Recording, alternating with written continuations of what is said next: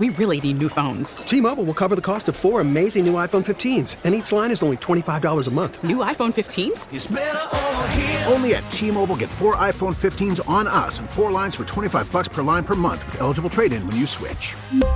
Minimum of 4 lines for $25 per line per month with autopay discount using debit or bank account. $5 more per line without autopay, plus taxes and fees. Phone fee at 24 monthly bill credits for well-qualified customers. Contact us before canceling account to continue bill credits or credit stop and balance on required finance agreement due. $35 per line connection charge applies. See T-Mobile.com.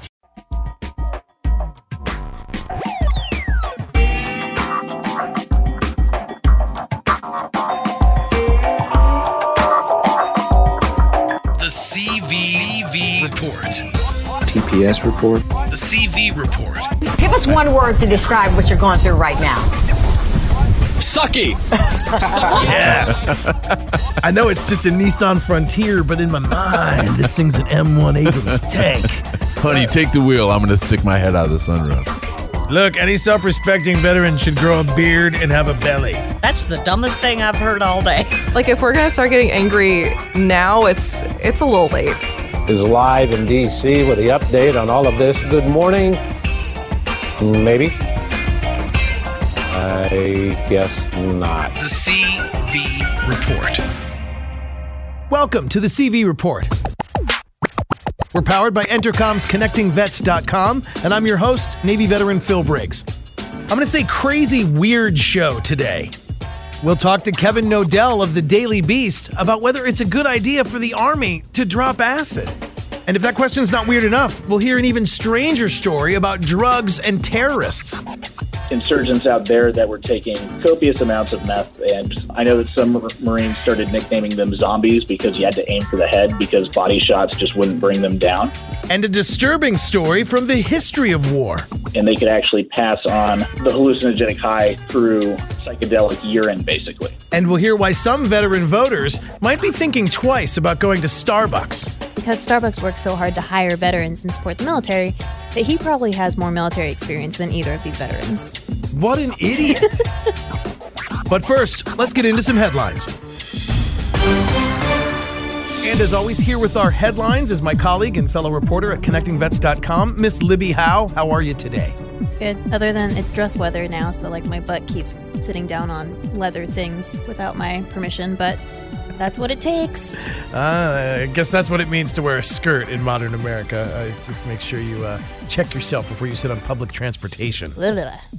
All right, what do you got in the headlines this week? So we had the 2020 budget request came out, and there's a lot of good stuff in it for veterans, a lot of not so good stuff, a lot of good stuff. Trump is asking for more than $220 billion for the Department of Veterans Affairs for fiscal year 2020. This is a 9.6% increase. Entitled A Budget for a Better America was submitted to Congress on Monday. That calls for $2.7 trillion in spending cuts while bolstering funding for Veterans Affairs and Defense Department. So there's cuts in some places and increases in others. On the list of things that are being funded, or kind of the good news, what are the quick hits? So we've got $97 billion for discretionary spending, which includes healthcare, benefits, and cemetery funding. That's a $6.8 billion increase over last year. Okay. $123 billion in mandatory funding, which includes housing, compensation, and pensions. $4.3 billion for IT investments, which includes a $200 million increase to renew an aging network infrastructure. We all probably know what that's referring to. Yeah, and that was referring to the college payments, right, for the Forever GI Bill. College payments and the electronic health record system. That's an ongoing modernization effort. So there's a couple of IT investment projects that could definitely help out with. I mean, they were using like 1998 compact computers to try to manage these benefits and leaving veteran students, in the lurch looking for, their housing compensation and sometimes even being told that they weren't going to have their rent. So that's a step in the right direction. A lot of good things. And there were two more kind of down there on the bullet point list that I just wanted to touch on because I thought that was a remarkable increase. $547 million for programs dedicated to women veterans, huge, and $9.4 billion for veteran suicide prevention. Something that I don't know how we spend our way out of that problem, but I'm glad to see that there's dollars going towards it because there's a variety of solutions. I don't think it's all in one place or one program, and I'm just glad to see that there will be funding, going forward because it's a trend we got to stop. All right, and just like some of the news about government raises your blood pressure, so does coffee. And that brings us to our next story. That was a nice transition. That was good. So the former CEO of Starbucks, Howard Schultz, made a statement yesterday that he probably has more experience with the military than Tulsi Gabbard or Pete Buttigieg. I'm down. I can't say it either, but I know what you're talking about. So those are both veterans. They're Yeah. Democrats running in the presidential election as well. And Schultz believes that because Starbucks works so hard to hire veterans and support the military, that he probably has more military experience than either of these veterans. What an idiot. Unless you've actually served in the military, you can't say that. You just, in no way should you even be able to run for president after saying something like that. You really in can't. my humble opinion. And it's very similar to like you saying, oh, I served in the military, and you have a lot of people whose response is, oh, my great-grandpa was in World War II. And it's kind of like, that's great. Right. You knew someone maybe that was in the military. You have that. And that, to me, is the same thing as Schultz saying, yeah, I worked with military people, to people who were in the military. So and I feel like military pride is a big culture, and people are very proud of their military service. And that's not something you can hijack, especially not for election reasons. There are fellow veterans that I can't even stand as tall as because I don't have combat experience. Yet I went through boot camp and I raised my hand just as they did. I served in the fleet and deployed just as they did. And then this goes on to say that he's got equal experience to actual veterans. Man, read to me again exactly what he said. He had likely spent more time with the military than the other candidates. The candidates who had been in the military, right. And he did apologize, so he tweeted that leaders must accept responsibility for mistakes, and his comment was wrong. Buttigieg's response, he tweeted that he didn't recall seeing any Starbucks over there. Didn't get a lot of care packages on the fob from Starbucks. And I don't exactly go into any Starbucks now and get free coffee. Right. It's still about $5 a latte. Right.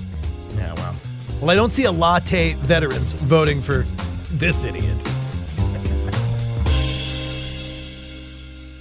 All right, our next guest on the report has got an interesting story, and I'm just going to share with you the headline that caught my attention, and I guarantee you're going to be pulled in as well. Can American troops win wars by dropping acid?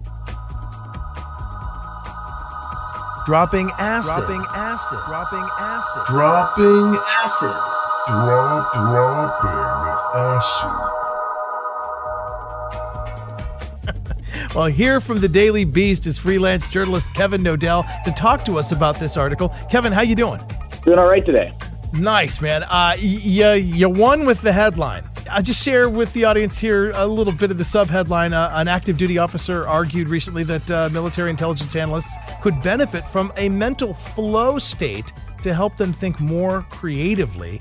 And according to your reporting, LSD could be part of the solution. Kevin, share with me the backstory on this and how you ended up getting involved with writing the story.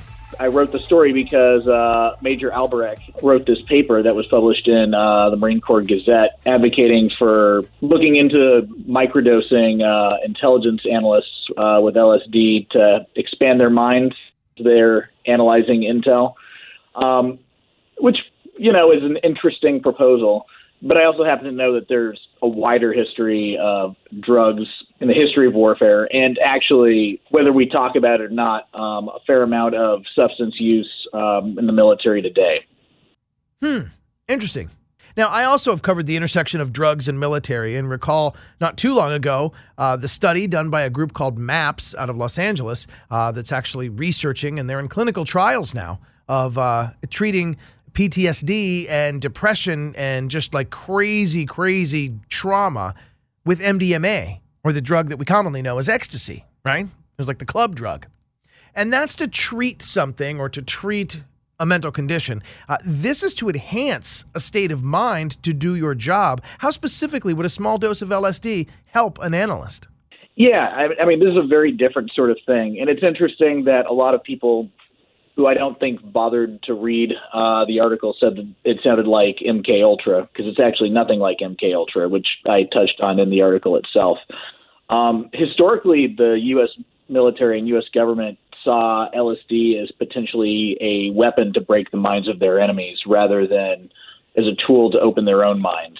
I think what they're talking about here, and the major cited plenty of research that's been ongoing, but also Silicon Valley executives and coders who've said that they've used microdosing to think through problems, to, if they're hitting a wall, do that so that they can think about the problem differently than they might have been thinking. Intelligence analysts are coming up against a lot of different challenges. We've got groups that act very differently than the U.S. military does, and that might mean inducing them to think differently. This is specifically for Marine Corps analysts. We know that the Marine Corps is very protective of its traditions, and that's something that's very good about it. But that also means that the Marine Corps isn't always the branch that we associate with thinking outside the box so much, or being very open to new ideas or thinking differently. And that can be a real impediment when you're trying to get in the mind of somebody else as an intel analyst, I think. And that right there, I think you sort of gave me a glimpse at how microdosing could work, getting in the mind of somebody else. So it's not so much that they would need this to make a creative artwork, or they would need this to sort of like extrapolate strange and really massively difficult equations. They put themselves in the enemy's shoes. They think about, maybe as they look at various YouTube videos, or as they look at like methodologies, like how they would go, where they would go, what they're doing with this data, where they're putting these videos. Maybe they're trying to like live inside the mind of the criminal, so to speak. And that, when you put it that way, or when you consider that, does that sound more accurate as to how a microdose might work? Yeah, I think that's basically what they're trying to get into. In fact, I don't think staying awake for days on end is what they're talking about. We have other drugs for that, which we can get into also, because that's very much part of the history of warfare, and traditionally actually more what we've used drugs for, at least in the U.S. military and some Western militaries. But, as I brought up and talked to some other military analysts, there's also some concerns about what this could look like. It's important to note that this is about microdosing and not macrodosing. We're not talking about guys just tripping balls on LSD. Even so, though, if somebody was to do this, we need to answer some questions about what their mental history is like before they start using powerful psychedelic substances, if they have themselves a history of drug abuse before or during their service. And we want to know what else they might be putting into their bodies while they're doing this. Yeah, right. Like, are you going to be drinking some orange juice and some Red Bull? What else went into your diet? Did you eat it all that day? And the drug history is interesting because on one hand, you would want somebody that would be resistant to want to use drugs again and again and again. You don't want them to use it as a crutch or to find too much enjoyment in it. But I could say that I wouldn't want a noob either. Like, you wouldn't want somebody to get microdosed that had never tripped before, would you? Wouldn't you want them to be familiar with like the body buzz and like what it's going to kind of do to you and how it's going to feel, so it doesn't alienate them from the start? I don't know. I think, I was just reporting on this. I'm not really sure that I'm qualified to make policy recommendations, but in terms of it being a noob there, because I think if we're talking about that, all of this is going to be supervised. It's not like they were talking about just giving it to them and leaving them to their own devices. This is going to be in a military setting, and they're going to be around supervisors. And I think that that's part of also the reason why we're talking about microdoses, like ease people into it and figure out if it works and if it actually makes them more effective. Mm-hmm. The one thing I'd like to touch back on is, I know you mentioned energy drinks. Soldiers and the Marines use a lot of energy drinks, and whether we talk about it or not, that's drugs. That's caffeine. Caffeine is a drug that powers the military, and we don't necessarily talk about it, but that's kind of what I was getting at when I said that we use a lot of substances to keep these forces going. It's not an illicit substance, but it is a performance enhancer, whether you want to talk about it that way or not. Yeah, indeed. And over the last couple of years, the warfighters I've interviewed, there are too many to count that recall the memories of sitting in their observation post or on a rooftop with their M4, and, a can of Rip It is never far. And, they got jacked up on that to stay awake and to perform better. Now, let's go a little bit deeper and share with me more of the history that you were familiar with of drugs and militaries. Yeah, well, I mean, and this goes back a long ways because we can talk about the U.S. military, but also just military organizations throughout history and warriors. This goes clear back potentially to the Vikings, like the Viking berserkers who were said to fight and act like animals. There's a lot of scholars who have argued that mushrooms might have helped them get into those fighting trances. There's a little bit of debate around that about whether it was mushrooms specifically or some other substance, or whether they just were acting that way, and that was just the accounts of terrified Irish peasants. But they're not the only ones. There's been some evidence that maybe the Zulus, when they were fighting the British, had the aid of some various herbs and supplements that were helping them fight a little bit harder and more resistant to pain. I talked to a historian who mentioned specifically a very interesting story about Siberian warriors who certainly used mushrooms to get themselves into a fighting trance. And the interesting thing about what they did was mushrooms were very expensive in Siberia, getting them dried and transported to where they were. So the way that they would pass on the high was they found out that their body didn't filter out psychedelic influence from the mushrooms when they urinated, and they could actually pass on the hallucinogenic high through psychedelic urine, basically. Gross. Oh, my God. Legend has it that's where the term pissed off comes from. Yeah, so they were just guzzling piss and getting high and getting in fights, and they could pass on the high to about 5 other people, which was a tradition that Westerners and also the Russians thought was pretty gross, but they thought they were being pretty clever. But psychedelics ultimately are a pretty small portion of this. Like I said earlier, most of this is usually stimulants, right? Amphetamines. I mean, if we look in Somalia and Yemen these days, a lot of khat use. Fighters chew khat leaves to give themselves a lot more energy and a little bit more aggression. During World War II, the German military infamously used a lot of methamphetamine. German tankers actually started calling meth Panzer chocolates because they just kind of passed it around and used it liberally. And, it's how you stay awake for hours and hours and hours and fight aggressively. And we've definitely been seeing ISIS these days using a lot of meth, cocaine, and Captagon pills. Amazing. I actually have not heard that reported openly, but I have kind of heard that rumored. That's actually a thing. Wow. Oh, yeah. Well, there's plenty of reporting around about that, but it's definitely been documented. A lot of caches have been seized by Iraqi and Syrian Democratic forces, and this goes back even to the days of the Battle of Fallujah. There were insurgents out there that were taking copious amounts of meth, and that was able to keep them going.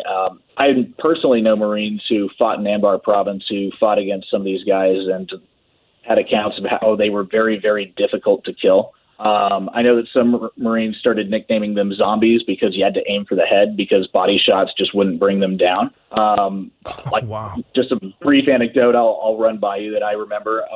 A friend of mine, his platoon was up against an insurgent who, as far as they knew, was pumped up on meth or something. And he got pinned down in a house, and they called an airstrike on him eventually after they had shot him a bunch of times and brought down the entire house on him. And when they tried to go secure the body, he still wasn't dead and shot back at them, even though he was pinned by the rebel. So they eventually just hung back and waited for him to bleed out. Whoa. I mean, as dark and gruesome as that is, it's a hell of a drug. I mean, it's vivid, and it is probably the most powerful anti-drug anecdote I've ever heard. I mean, if that's not enough to convince you not to do meth, holy. But arguably, he was fighting harder and longer than anyone else. Now, long term, obviously, these drugs have, like meth in particular, has very bad long term effects. After the Second World War, some of the German veterans really struggled, and some of them did develop amphetamine addictions. But during battle, it made them perform at a higher level. It just did. And that's one of those things that is a little bit difficult to reckon with. Wow. Well, thank you for sharing the story, and I don't know. It gives cause for me to think that maybe we should be, maybe we should be ISIS's dealer. You know, we could just kind of take them out on the back end by cutting their stuff with something. You know, we all hear about the heroin cut with the fentanyl. Maybe we should just find out who their dealer is and start lacing it. I don't know.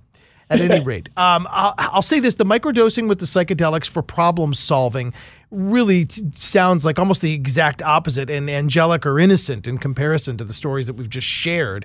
And being able to think through problems. Did you ever talk to anybody from the Silicon Valley who gave examples of how they were really able to write an abstract code or solve a problem through the creative thinking process that the microdosing has given?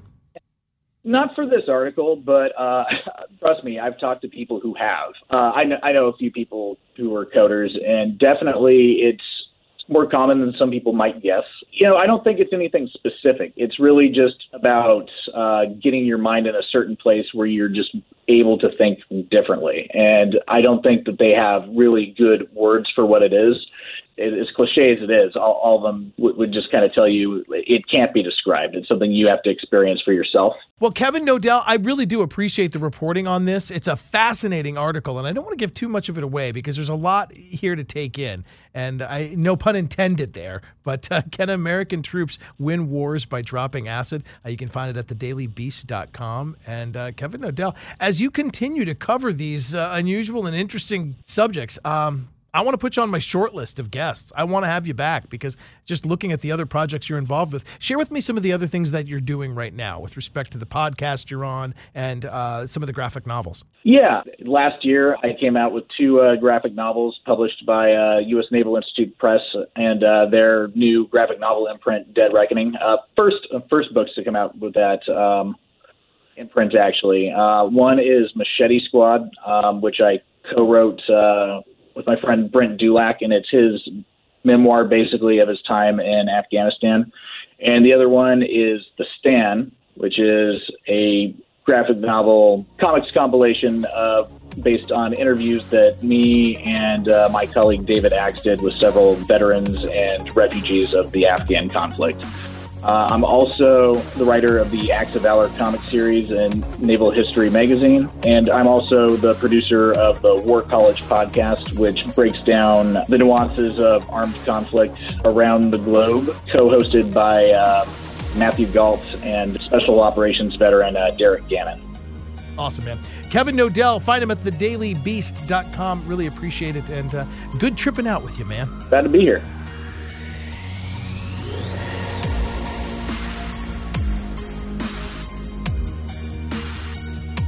And that's a wrap on this episode of the CV Report. If you want to find other episodes, you can go to connectingvets.com. I also encourage you to download the radio.com app and unlock a whole world of on-demand content and incredible kick-ass podcasts.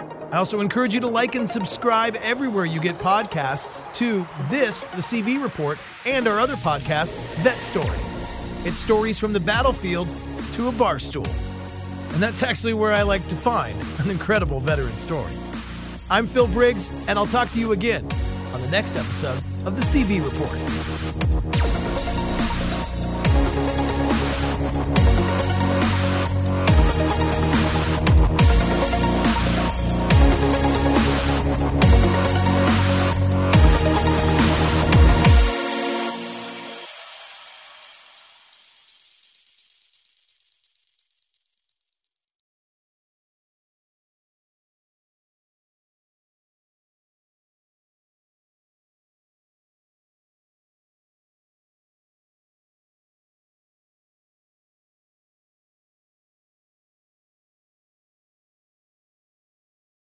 We really need new phones. T-Mobile will cover the cost of 4 amazing new iPhone 15s, and each line is only $25 a month. New iPhone 15s? It's better over here. Only at T-Mobile, get 4 iPhone 15s on us and 4 lines for $25 per line per month with eligible trade-in when you switch.